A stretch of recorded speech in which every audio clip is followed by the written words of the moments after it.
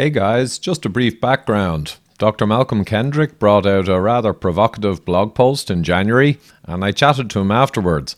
And we agreed it'd be a great idea to get with Dr. Scott Murray, cardiologist, and thrash the issue out in kind of a friendly debate or discussion. So I think you'll get a lot of useful information here which really clarifies the issue. And watch out for the Kickstarter campaign for Extra Time, a new movie from Donal O'Neill of serial killers, and it will follow people who have gotten their scan results and taken action to prevent that future heart attack. So if you want to know what your risk is for heart disease, have a coronary calcium score.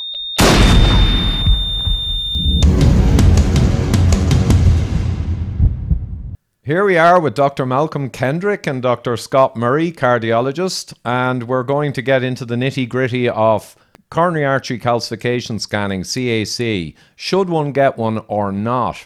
And I think we agreed, guys, that we're going to start off today with one of the questions we didn't get to before, and it's around whether a randomized control trial is needed to prove that a high-score, high-risk patient getting the score and then actions are taking, that the actions will actually lead to better outcomes.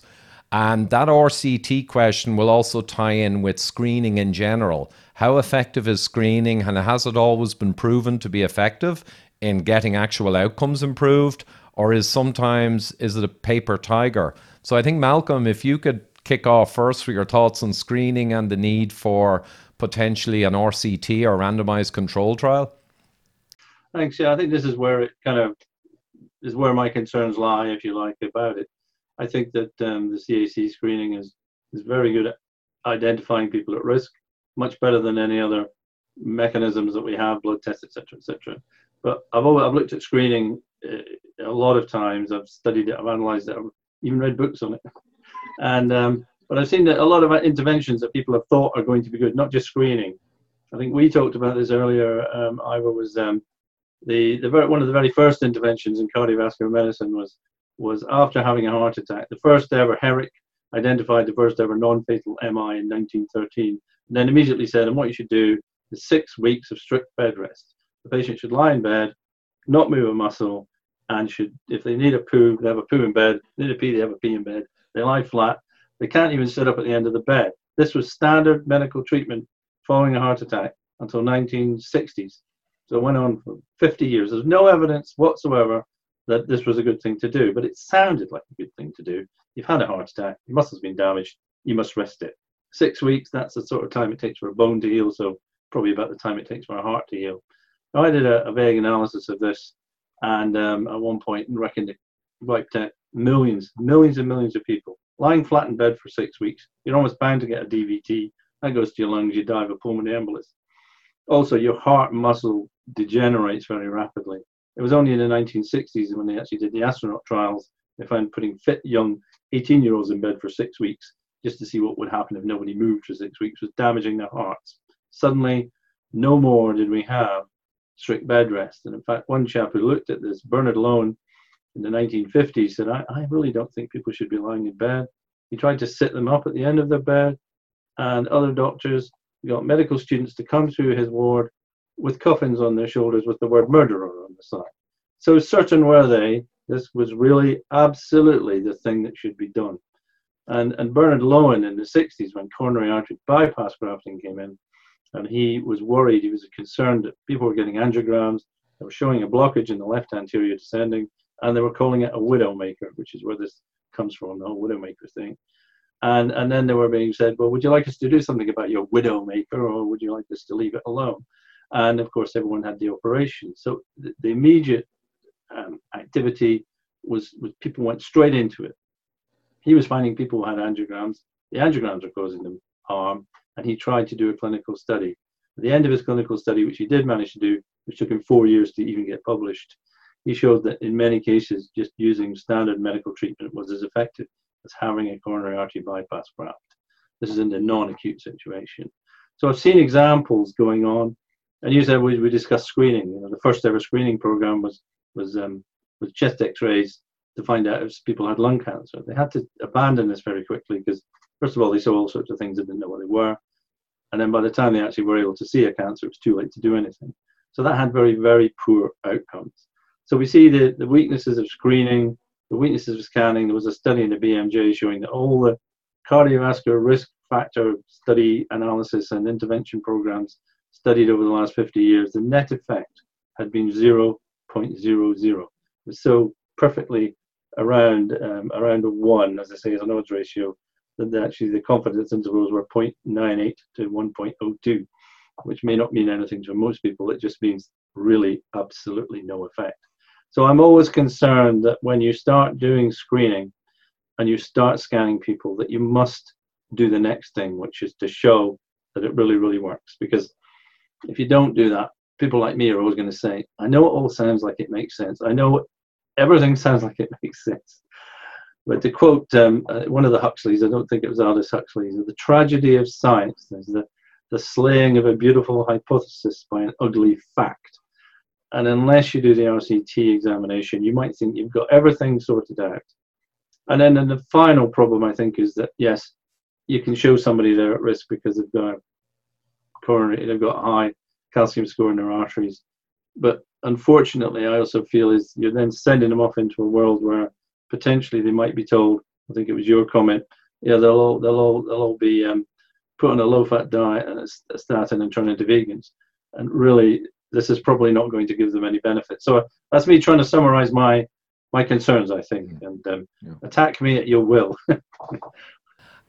Well, yeah, Malcolm, and in fairness, so if you parse that out, we've got kind of poor screening programs in the past, and I know mammograms is another. There are many examples where actually they presumed by finding cancers supposedly early that they would do treatments more early and that they would get better outcomes. And it didn't quite pan out so much because there was over-diagnosis, over-intervention.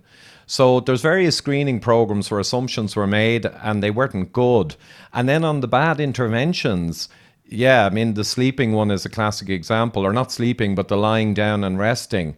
And we've got lots of other examples as well. I guess for me, what's really different though is that the RCT, I don't think would ever be required for the calcium scanning because the specificity and the sensitivity is so strong, and we know there's an enormous relationship with risk, right? So we know it will identify the at-risk people. So there's no question about that. That's locked in.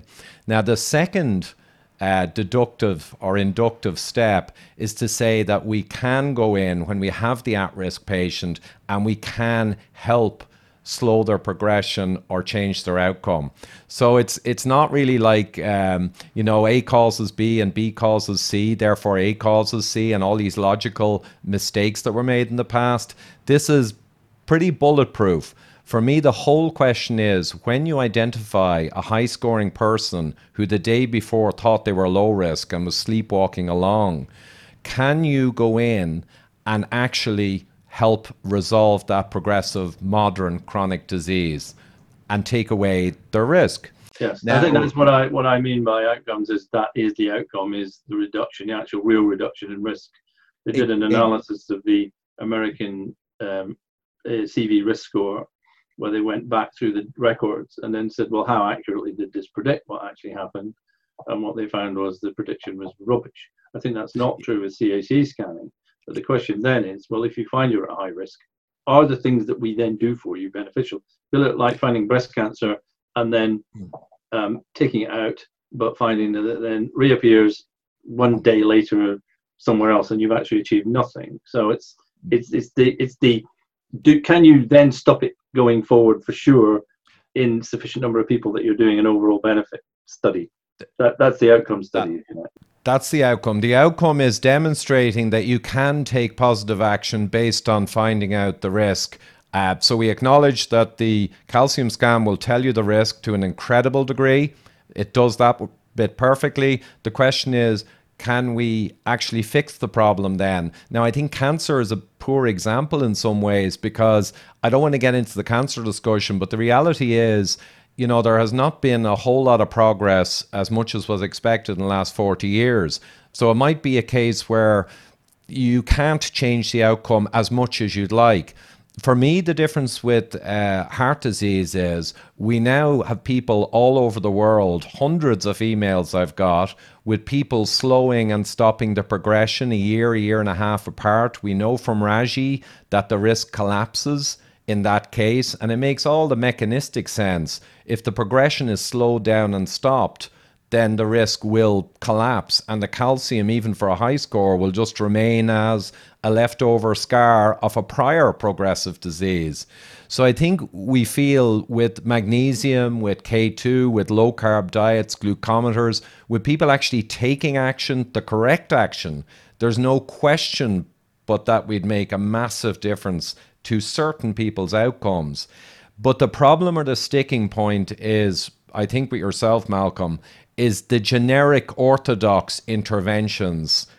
If they're applied, you're not going to see so much difference, for people who are identified.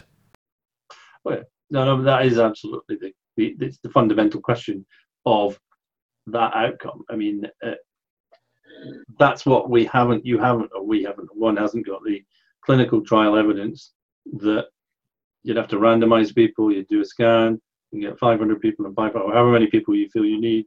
You need 30,000 in each arm. That's the problem. Well, hopefully, if you think your intervention is going to be more beneficial, you need less people. People always say to me, well, the study was too small to show a major effect. I said, no, the study was too large to show an effect. You have to have 10,000 people in either arm. The effect you're studying must be so small, it's almost not worthwhile. If you could do a study on 500 people and get statistical significance, now you would really have something that was important. Yeah, I think the problem is the actual amount of events that you're likely to see with the modern treatment of coronary artery disease. I mean, there was the MASS trial, which was trying to show the benefit of abdominal aortic aneurysm screening, and they needed 60,000 patients.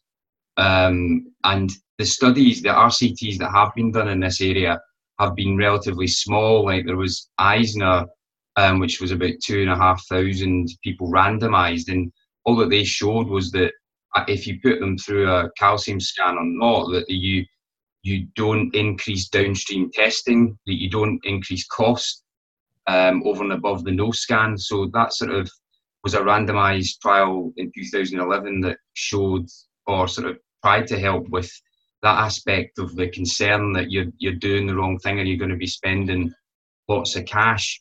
There have been a few other randomized controlled trials in this area, but again, all suffering because the actual rate of coronary events at the end of the day was, in the calcium score, 0 people, less than 1%, and the other people somewhere between 2%. So in order to have the correct power to detect a statistically significant difference at the end, you're going to need at least 30,000 patients, and you're going to need to follow them up for more than 5 years at least, because there was another randomized controlled trial called Factor 64, which used CTCA or no CTCA in patients, and they showed that after 5 years that the curves had diverged for future cardiovascular MACE. So I think that you're looking at having to fund a big trial which follows people up for a long time to really prove what you need, Malcolm, in order to sort of get that point across. And is it not the case, though, Scott or Malcolm? To be honest, this whole RCT thing to me is almost, it's a distraction, well, to an engineering mind. And Professor Harvey Hecht wrote about this in a paper called The Deadly Double Standard. And he made the point that we need the best methods to identify the patients at risk. And obviously then we have to do the best interventions. But he said that this requirement for proving outcome has not been applied to any previous technology like the stress test or the Framingham. So all the weaker ways of identifying the vulnerable at-risk people all got a pass. And then the best one, which at least fulfills your first thing, Malcolm, that you actually do identify the right people, that one is being held to a much higher standard. And the reality is that really for me it all comes down to, are we confident that we can intervene with someone and greatly reduce their risk once they're identified? And an RCT, if one is done, even Scott, as you say, if you do 30,000 people in each arm, so you get enough high scorers, so you can see enough people where there's a reduction in events like the previous RCTs were beginning to point towards, they're only going to do generic interventions like statin or whatever, some blood pressure meds. So for me, the much more important thing is, by kind of a million miles, is that the world emerges in the coming 10 years to acknowledge everything in your blog, Malcolm, everything I say about root causes, or you do, Scott, or the EuroAspire study where we know that 76% or much more of cardiac victims across Europe are essentially diabetic, and we know we can fix that. You know, the non-orthodox fixes for this modern chronic progressive disease. It's a disease of modernity, essentially. We talked about the Maasai before. They didn't have calcification. They didn't have events. The semaine. We know it's a modern chronic disease driven by environmental factors. We largely know what they are. And just because orthodox medicine ignores them, does that mean that people can't have the technology to identify they're at risk and to search, take responsibility, and discover what the real causes are? I think you're conjoining a couple of things together that actually don't fit. But the problem is, you're up against conventional thinking. Conventional thinking says RCT. Now, you don't have to do randomization in the way that is the standard. You can use what they call a Bayesian approach, which is that you can use each person that comes through as a study in and of itself. And I think you can also now use historical record, A, for the patient, and B, for what we know the general outcomes for these are. We should have enough data on this to say that we know that the scoring of calcium scoring is accurate enough that we know what's going to happen to people over a 5-year period. So to an extent, we have our comparator group. Now, I know a lot of people won't accept that in the conventional world, but I do. And you're right. You know, antibiotics were never subjected to randomized controlled studies. In fact, I worked with the European Society of Cardiology at one point, set up an educational website for them at one point. And we discovered that around about 86% of interventions were not based on any evidence whatsoever. So yes, to an extent, it's like one rule for one lot, one rule for another. And the other thing is, we're trapped in a paradigm whereby if you don't do a 10,000, 10,000, 20,000, 20,000 RCT, people go, well, you haven't proved it. And the only people that can realistically afford to do such studies are pharmaceutical companies with hundreds of millions of pounds. Your average person that cannot get the resources required to do this, equally, if you suggest that some of the conventional interventions are not valuable, ethically, you're not going to be allowed to carry out your study because you're going to be told you must, you know, do X, Y, and Z. So the problems are extremely big. There's no question on that.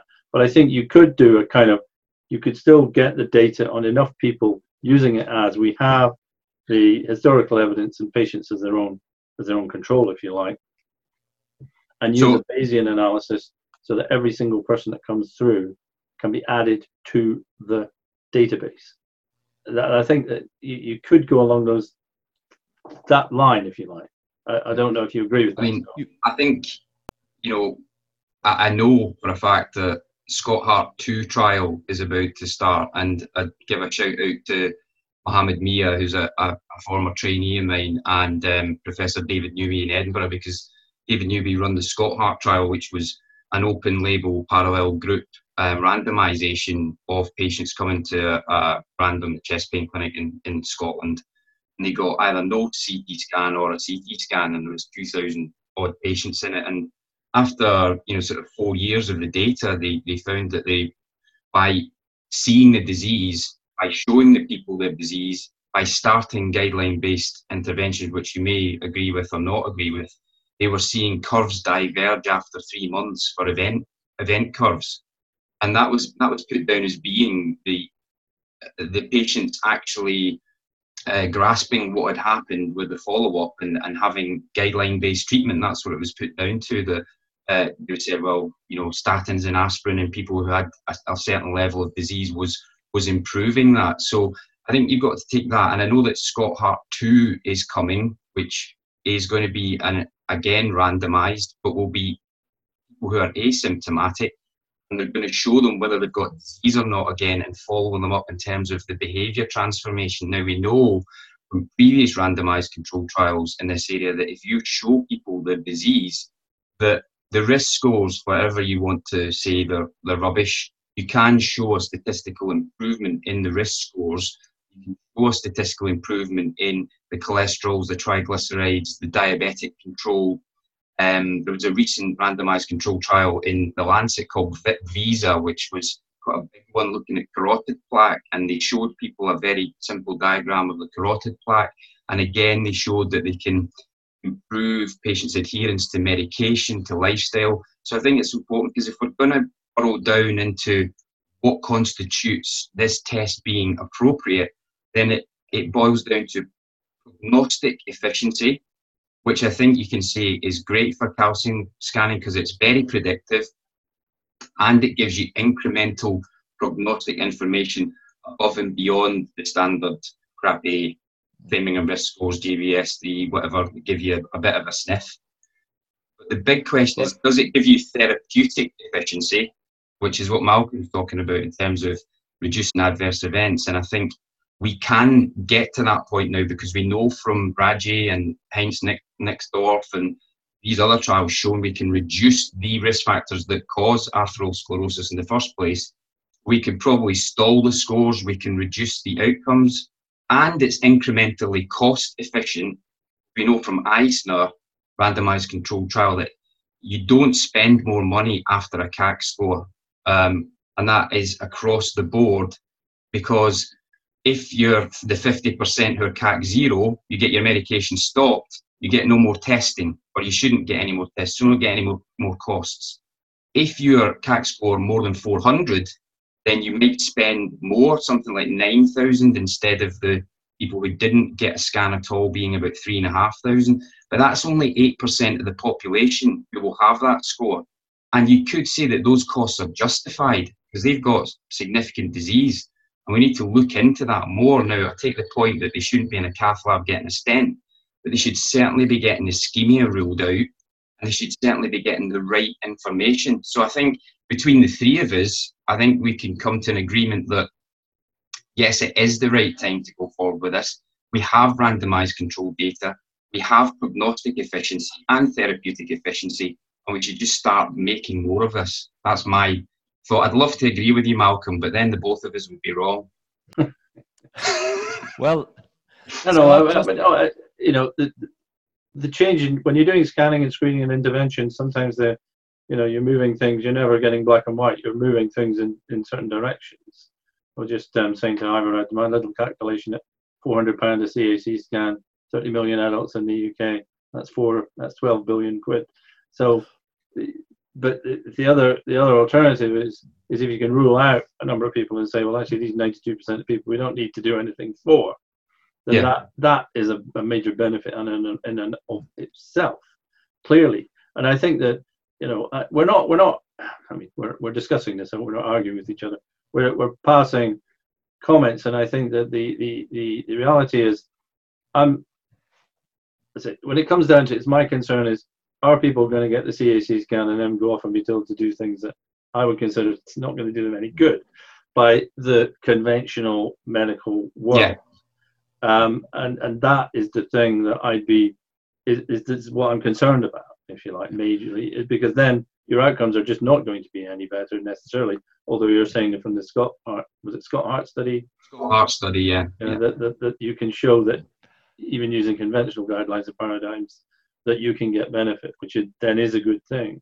And then I suppose you've got to balance that off against what else you could do with the money, I suppose. But anyway, Ivor, sorry, you were there. So yeah, on the point, Malcolm, about screening, if you just screened everyone, that would add up to a lot of money. Now, you could argue that 45% of people currently on the statin roll will get zeros and they can go off. And I suppose it's important to remember, CAC has been rejected by the orthodoxy for a reason. So I always thought it's my enemy's enemy is my friend. They rejected it for a reason, because they knew that more people would be taken off drugs and interventions than would be put on. And we've seen the number needed to treat in some studies with a zero score is like 500 or infinite.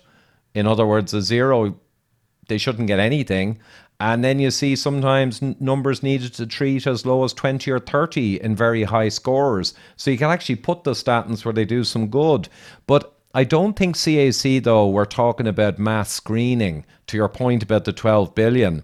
For me, or certainly my whole ethos around this is it's for people that everyone knows about the scan, knows there's a test that can give them a 20x risk multiplier, high versus low, and they know they can go in and find out if they have a problem and then take the responsibility to deal with it. So I always think of it as something we need to get the message out on for people to choose, to put the power back in the patient's hands. So the whole argument about mass screening, I almost don't get into that too much. Yeah, Scott says, if they do a lot of screening and the orthodoxy actually starts doing it, there's benefits as well, like taking people off meds and all that stuff. But I'm not thinking so much about that. I'm thinking about more the personal question, like in your blog, for instance.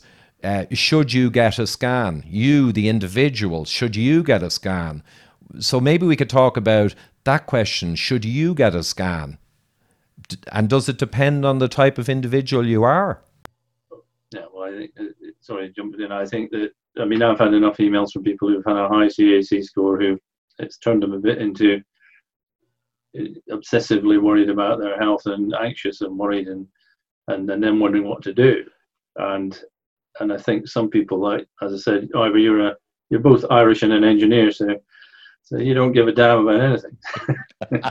Not everyone is like that. I'll take that as a compliment, Malcolm. Yeah. But it's a great point, because those people who are worried, is the discussion then that they are people who really ought not to have got a test in the first place? Because were they people who just went hoping for a zero, and then when they didn't get one, when they knew that the whole point of the scan is it would tell you the truth, why did they get one if when it does its job and tells them they've got a problem to manage and deal with, that they then get wound up? Do people need to be counseled before they go? Is it really at that level? I think I'll let Scott talk, because he's done a lot more scanning than I've done and dealt with a lot more people, although I get the kind of fallout from it. But it is this thing of, I have said to people in surgery,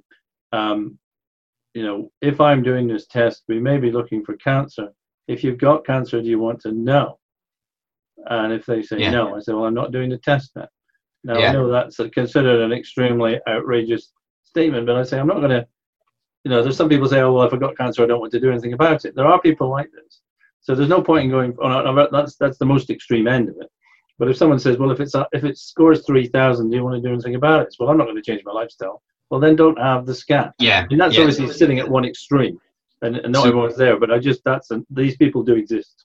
This comes back round to what we talked about at the start with the life stage segmentation model. Like, I mean, I don't know where you sit on it, but as I said, I'm probably a balanced compensator with a bit of healthy realism. But the majority of punters out there are unconfident fatalists, live for tomorrows, hedonistic immortals, DIY health deniers. So they all just got their own little way that they see health. And it's not until it's there that there's a problem that you can change them out of that paradigm. And some people can't change because they don't have the literacy or the ability to become a fighter or a thriver, to move themselves from being a unconfident fatalist to suddenly becoming a health conscious realist. It just doesn't happen. And I think ultimately you're going to potentially see a lot of health conscious realists and maybe some balanced compensators coming for a scan because they want to know and they want to be able to take action or find for themselves a way forward with help. But you've got a whole other swathe, possibly even 50% of the population, who don't want to know. If they did know, probably wouldn't want to take action, or if they did know, they would just be exceptionally anxious and worried, and it would probably make them worse. So I think it is about, Malcolm has a point about teasing out what that potential person wants and where they kind of are in their worldview of their health. Yeah. So yeah, I think that's really important. So to that, Scott, and I guess we always knew that was the case, and I may take it for granted, or as Malcolm says, I'm Irish and all the rest. I'm an engineer. But the thing is, the people who are getting the information on the scan, if they understand what it is, and when I give talks on it, I show these enormous risk multipliers. I mean, I actually kind of emphasize how scary it is in order to get the message across. So people know, wow, I could go in there and get a huge score. So who will go in who should not go in? I mean, the people you're talking about who'll only get worried, or the people who are not going to take action anyway, they're not really people who we're targeting, like people to give them the knowledge to take control of their own health. We're worried about the people who'll drop dead at 55 with 3 kids who had no idea they had a disease. The first they found out, they were dead. And they'd like to go back in time and have an opportunity to at least find out, should they wish to, and take action. Is that not what it's all about? Like actually giving people a chance to save their own life, should they choose to take it?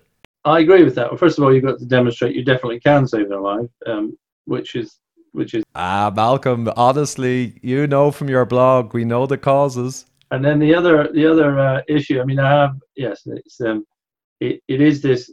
I was unaware of these classifications of people coming in. I like them actually. I'm going to use this in future. Yeah, send you the send me the thing, you know, because I do see this with people, and I suppose when someone's saying a screening test, I'm thinking screening test, that means everybody. Yeah. A modified screening test for people who would be motivated to do the right things. Then we're getting rid of a lot of the concerns I have, which is you're going to worry people who are then just going to go off and fatalistically go down the pub and drink themselves to death, and that's an extreme. But that you can see this happening with some people. So I think, yes, I would say that if screening can be, if we can work out a way of ensuring that almost a bit of pre-counselling. If we find this, do this. If we find this, do this, and etc. That would be an extreme. That would change the benefit to harm ratio around in a significant way. That's absolutely true. Sorry. I'll give you a story on this one because I want to try and make it a bit sort of more upbeat. There was a guy who came to see me who was 37, and the only reason he came was he had an argument with his ex-partner on the phone and felt a bit of a twinge in the centre of his chest, and his dad died of an MI at the age of 50. So that's why he came to my clinic. I said, you're going in the scanner and we'll do an echo. And to be fair, his ECG didn't look completely normal. He went in the scanner at age 37 and got a 2000 score, calcium score of 2000 in all 3 vessels, including the left main. And later that day, in fact, the next day, we admitted him. He went to the cath lab and we found that he had a blocked distal left main into his LED, and everything was shot down and he was running on sluggish flow, and actually his anterior wall was starting to become hypokinetic. So the main front wall of his pumping chamber was going down the tubes. He then immediately went across for an inpatient coronary artery bypass graft, and he had a 6-way bypass done, and he now plays 5-a-side football every week, and he's much healthier. He doesn't obviously get any. He never ever had an MI, so his anterior wall was hibernating. So now his left ventricular function is completely normal, and he's completely replumbed. Now I put it to you that guy didn't have much longer left on collaterals. He might have collateralized everything and lived roughly to the same age as his father, maybe even less. Given how bad his coronaries were. But he was a bit of a drinker, bit of a smoker, doesn't do that now, obviously completely seen the error of his ways, and obviously that familial thing was just lying there, waiting to pounce on him. So I've got multiple examples of that, and I think that when you say that intervention is possibly not the right thing to do and leave people alone and don't do those things, I think it's really important that people know that intervention can do amazing things for people in the right circumstances. It's just making sure that someone doesn't get a calcium score and ends up in a cath lab getting a stent, without going through the proper channels and the right information. So I can see it from both sides of the fence here, but there are so many stories to tell that I could bore you. Oh, no. Well, absolutely. I mean, I'm not, the trouble is when you get stories like this and then you get people who say, I mean, when they get screened and it was picked up and they said, oh, thank God it was picked up. But I do get contrary stories, and you do get contrary stories the other way around. I don't want you to end on a negative note or anything. I think the important thing, I think, from this discussion is I hope that if anyone listens into it, that they can take some of the concerns maybe they hadn't understood before, some of the things you've said that are the benefits they hadn't thought before, and I think some of the hopefully can go and discuss things with their own health provider in a more knowledgeable way, which is what it's all about in the end, isn't it? It doesn't, to an extent, it doesn't really matter what I think. I can say to people what I think. You can say to people what you think. What matters is you're getting a balanced view from different people, and then they can come to their own decisions. But, speaking personally, a great screening test is one. It's got good sensitivity and specificity, and at the end of it, you can intervene based on those results and definitely show the outcomes are positive. I think that there are positive outcomes, that you've seen your own positive outcomes. There can be negative outcomes. There's cost issues. There's all sorts of issues of the wrong people getting scanned. But I think hopefully from this, it's opened up the thinking in people's minds a little more, and hopefully I hope that by challenging you guys a bit, that it strengthens your thinking and your arguments as well, because that's how these things work.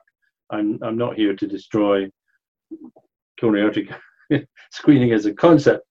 I want to, if it's going to happen, I want it to be as good as it possibly can, and that it does, and any of the potential harms are reduced down as much as it possibly can. Because I don't criticize things I don't care about. I criticize things that I want to get better. Is my kind of philosophy on things. If I didn't care about coronary artery screening, I wouldn't have done a blog, and I wouldn't care. But I mean, sorry. Ultimately, it could mean that we need to think about a clinic in the future that is set up that basically deals with these issues about positive coronary calcium scores, and so that we can make something that is a cutting edge, that is trying to do the best, and obviously that's how you potentially do research, but that's a whole other bureaucratic sort of wasteland is research in the UK. I mean, it's just taken my PhD fellow 3 years to get over the line and recruit his first patient, with the amount of bureaucracy in a randomized clinical trial he's doing. So it's just I think your point's made, Malcolm, that we need to make sure that people who have a positive get the right information going forward. But I don't think that should take away from the fact that they shouldn't get the scan. Yeah, and that's fair enough, Scott. And I see both your points there, and absolutely, Malcolm. I mean, misuse of any technology, and in a sense, giving a very poor intervention that doesn't really change much, and not treating a screening type phenomenon properly, that's just bad. And there's always going to be bad in medicine. Scott, you're focusing kind of primarily there when you're talking about the actual interventions of a medical nature, and we don't want stents and we don't want useless stents. We want proper interventions as you described. I suppose I would say you potentially do want a stent, or you do want revascularization if you've got severe ischemia and really bad coronaries that ain't going to last you much longer. For sure, Scott, but I meant there was you don't want the unnecessary stents as per the Widowmaker movie, that are just you don't thrown want in someone there. Absolutely, banging a stent into a 30% lesion that they think looks bad on an angiogram. You don't want that. You need an FFR, you need the whole shooting match to prove that it's going to be something worth doing. Exactly. I mean, that's basically just plumbing, and it's misguided plumbing. So we all know the problems with some of the business, but you're talking about getting proper medical interventions, surgical interventions and all that, and that's fine. Calcium scan can deliver an enormous amount of life saving when that happens. But again, I just say, as we come to a close, for me it's not even so much about the medical intervention. It's about all the people I'm seeing out there who are dropping their glucose, dropping their A1C, who are all over what they eat. I mean, if we think about it, a modern chronic disease of cardiovascular disease, and there's lots more. Weston Price in the 1920s said sugar, refined carbs, and vegetable fats. In the 70s, Mann et al., the same trio, and they didn't know about Weston Price. What's the top of our pyramid of cause? Sugar, refined carb, vegetable oils, processed foods. And then you add in a series of other mineral and vitamin deficiencies, or, toxic stuff from the environment. You've largely got what's driving the progression of vascular disease broadly. So when you find out you have big disease, you can intervene yourself and probably do way more to stop your heart attack than even the medical system can offer. Is that a sense of a hope that we could get there in the coming years, that everyone becomes aware? Yeah, because it's a pan-vascular process in the coronary arteries, as we talked about before. And if you start settling down all those inflamed plaques by knocking, or as I say, getting all your ducks in a row, and making everything as best as you possibly can do, then all you're left with is the other underlying stuff that Malcolm talks about in his blogs, the stuff that is under the radar, that isn't your conventional risk factor bingo. We know from Interheart that 90% of cardiovascular disease is preventable anyway when you look across 9 different basic risk factors. So I think that, even just doing it on that scale should provide a massive amount of preventative benefit to, people once they wake up and they realise that this is something that they can own and they can do quite simply. That's where we're at, I think, now. Maybe out of a job, Scott. Well, that's fine. That's fine. Nothing to do. At least. No, just do research into CAC then. Won't be any CAC. No, I think that yes, we need to. What we're dancing around a little bit, because we don't want to sound too controversial, is a lot of the conventional thinking here is off beam, which is another of my major concerns. Is the average person getting a scan is not going to be seen by someone who's thought about it as intensively as yourself, Ivor, or yourself, Scott, and is doing these things what I would consider to be doing the right things right. The problem, we're pinging them off into a system which, in my opinion, is likely to do as much harm to people as good in many cases, and that's really where my major concerns lie. I suppose is we're firing people off anxious to do something, and which your comment will be turned into sort of vegans thinking that's going to help.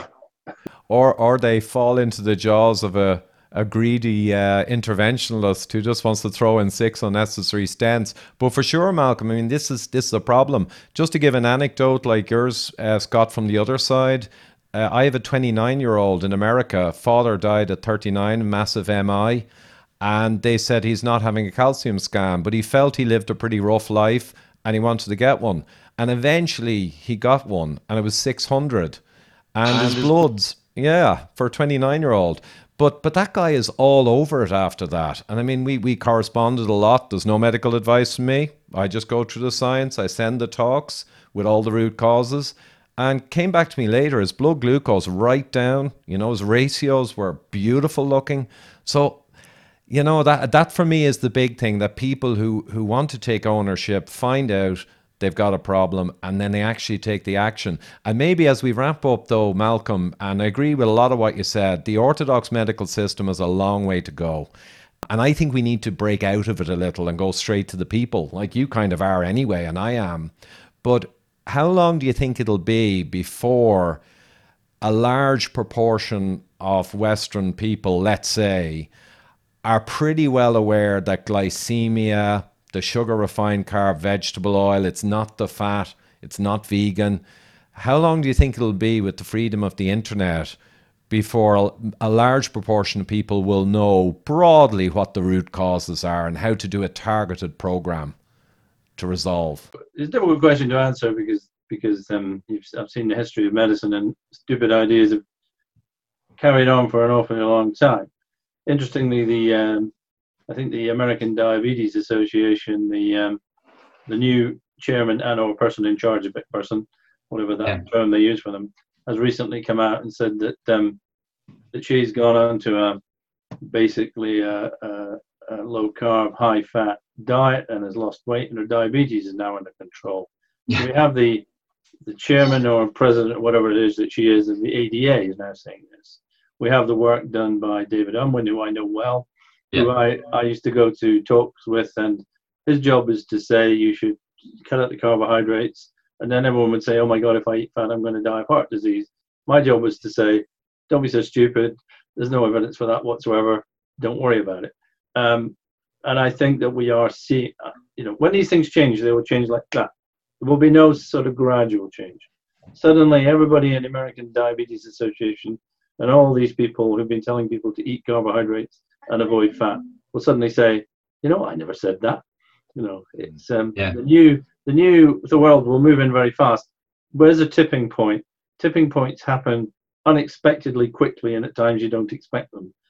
I feel, and maybe that's just hope, that we're reaching that tipping point. We are closing in on it, and when it changes, it will be just sudden and overnight. And I think within the next 2 to 3 years, at some point, could be tomorrow, could be 3 years' time, this will be changed. Now that may be unnaturally optimistic, but I've tried to look at the signs, if you like some ancient sort of Inuit guide that can tell the spring is coming. I see the signs of the spring and the summer coming. Now I might be completely wrong, and it might be there's a big backlash from the likes of Willett and Hugh and all that from Harvard, and supported entirely by gigantic pharmaceutical company money plus the food industry money. But I do think it's changing. So I think it's going to change.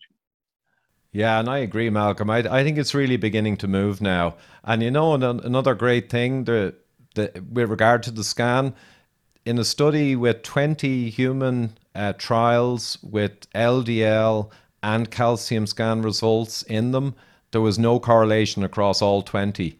So I think the calcium scan is going to have another benefit. We're going to see super high LDL people with 0 scores. We're going to see people with low LDL with massive scores. Yeah, I've already seen that. Yeah. Yeah, I'm hearing it all the time. Yeah. People are coming back. It's my favorite case is a guy wrote to me in the States, 72 years old. Average LDL level for the last 30 years, 18.5. No discernible cardiovascular disease in any artery in his body. I didn't believe it. Well, I wasn't sure I believed him because people write to me with certain stuff, but actually he turned into being a case history. And so I said, oh, well, that is true then. So, I mean, yes, that would be a lovely thing to happen as well. And saving people from statins where they're unnecessary, because we're going to get a ton of people off them, high LDL and medium LDL, just because we actually take the trouble to look to see if they have disease or not instead of guessing. So yeah, all to play for, I think. Well, anyway, any wrap-up comments from the paria, as we say in Ireland? Areas. As we say in Scotland, you choose a window, you're leaving. Jeez. No, I think wrap-up comment is, I think it's been a really interesting discussion. I have learned the most important thing I've learned is this definition of different types of people, because that deal with health issues in this. I mean, I know it intuitively, but I'm very interested in that. Actually, people have separated people into this type, which I think could be very valuable for acting on medical interventions and how we deal with these things, personally speaking. So that's something I'm very very happy to have learned. And also, just I think we're all reading off pretty much the same page, same concerns. We want to get this better. We want to do this better. Yeah. I would echo that. I think we moved it along a little bit. We've moved the needle a bit further, and we can appreciate the nuances in all of this, and that what's right for one person in some circumstances might not be right for another. But broadly, if you've got a strong family history of cardiovascular disease, heart attacks, brothers and sisters with stents and bypasses, familial hyperlipidemia, all these other things that people kind of know are in their family history, and they just bury their head in the sand and say, oh, that's not going to be me, then there is something you can do to actually look under the hood and do the dipstick test and see whether you have got this developing, and then take action in the hope that you can reduce that future event. So I would say I think it's been really useful, and thanks, Ivor, for inviting us on. Oh, not at all, guys. And I really enjoyed it because I love an argument anyway, as everyone knows. But I've certainly been reminded too, Malcolm. I'd probably become complacent about the shortfalls and shortcomings of the medical industry. So it's been a good reminder for me, and focusing in on exactly that what we're really about is personal responsibility, finding out what's under the hood, should you wish to find out, and take action before you keel over. But that will depend on the individual taking responsibility and thinking about what they're doing, and not just willy-nilly wandering in because it's a new fad. That doesn't really serve so well. So excellent. It's freezing cold in my office here. I'm almost shaking with excitement.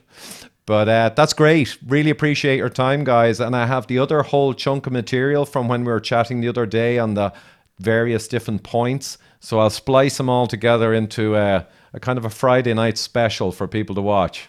How's that sound? Thanks very much. Great stuff. Steve, Thanks, guys. bye. Take care. Later. Bye-bye.